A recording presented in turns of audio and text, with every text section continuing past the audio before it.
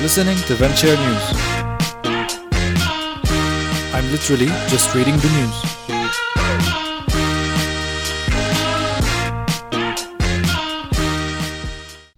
Well, welcome to Venture News. My name is Ray. I'm going to be reading for you what's happening on the news daily. This will be helpful for me to keep up with the news and for you to not read anything and just listen to it while driving if you want.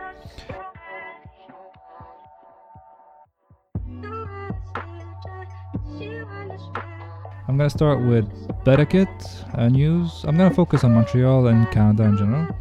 The Canadian Startup News of the Week roundup with Betakit talks about Toronto tech community signs open letter to City Council urging fair, equitable rules on Airbnb. Toronto must maintain its reputation as a global center of innovation by embracing new ideas. Startup milestones. Toronto-based Qvela raises $25 million Series B to improve molecular diagnostics. Kik investing $12 million towards improving user safety on the platform. CoinSquare raises $10.5 million Series A. MindBridge AI named BNN's top disruptor. Butler AI's new chatbot analyzed 300,000 court documents to help sexual harassment and assault survivors. Must-reads. Canada's strong AI talent could attract more corporate VCs funding.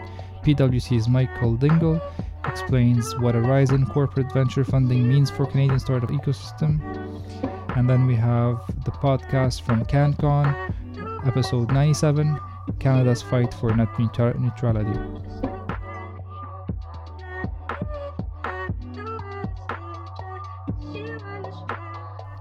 In addition, we have the Wearable Weekly. Is smart clothing the next smartphone battery?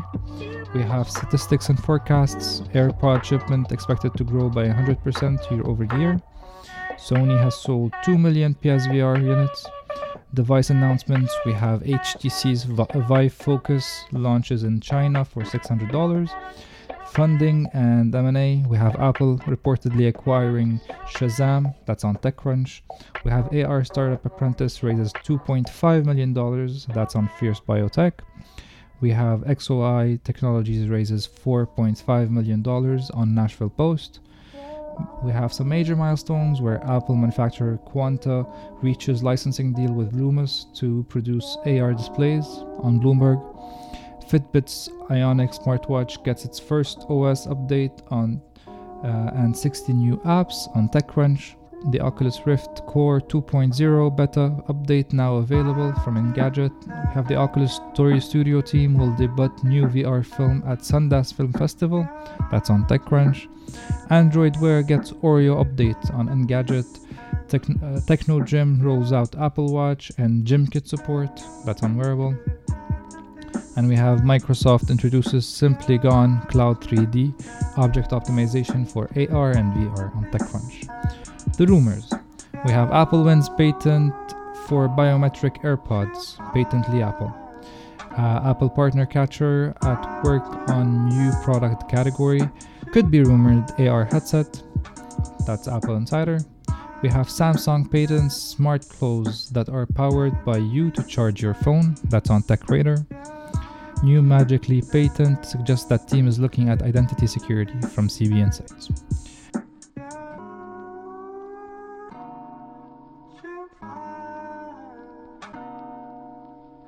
That's all for the Wearable Weekly roundup. Now for the other Betakit articles, we have Startup Canada podcast that talks about inclusion and innovation in SaaS, in software as a service. They were there in the North Scale Up conference and they had some interesting interviews.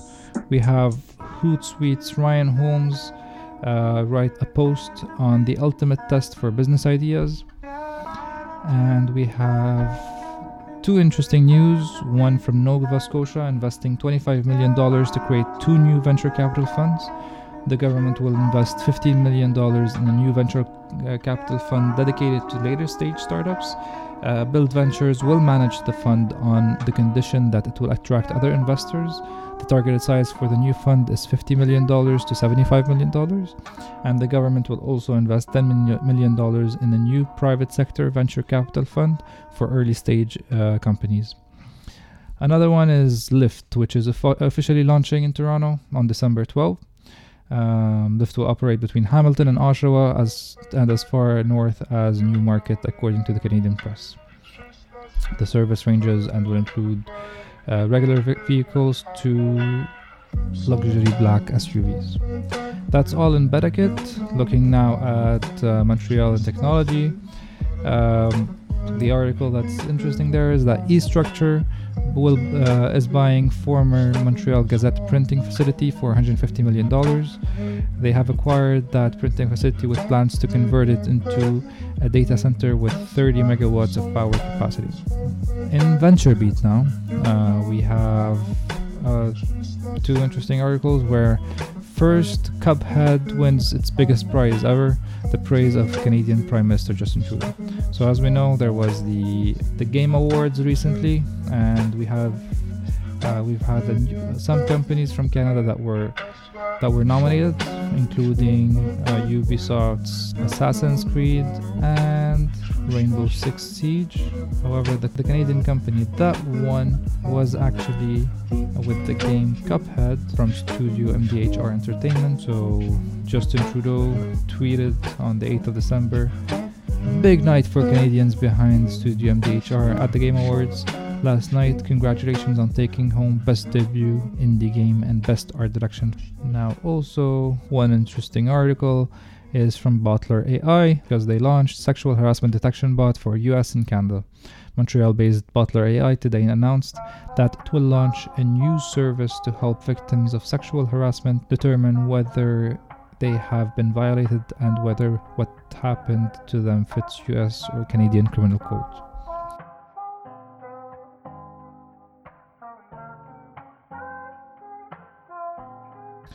Now moving on to Tech Vibes, also focusing on Canadian news. They talk also about Bottler AI. They talk about the top ranked places.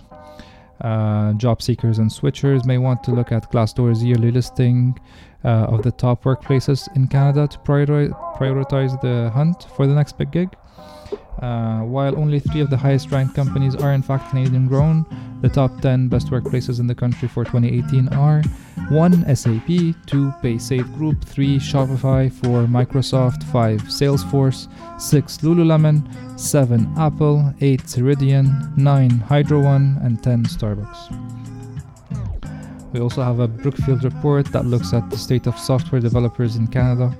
Brookfield Institute has released a new report that looks to shine the light on an often misunderstood aspect of the technology sector, software developers. The study highlights the prevalence and importance of developers throughout the country, shining light on how the role plays an important part in the backbone of any tech company. Also, last but not least, Google Earth's Voyager articles, Canadian residential schools. Google is helping Canadians learn about one of the most important yet painful chapters in the country's history.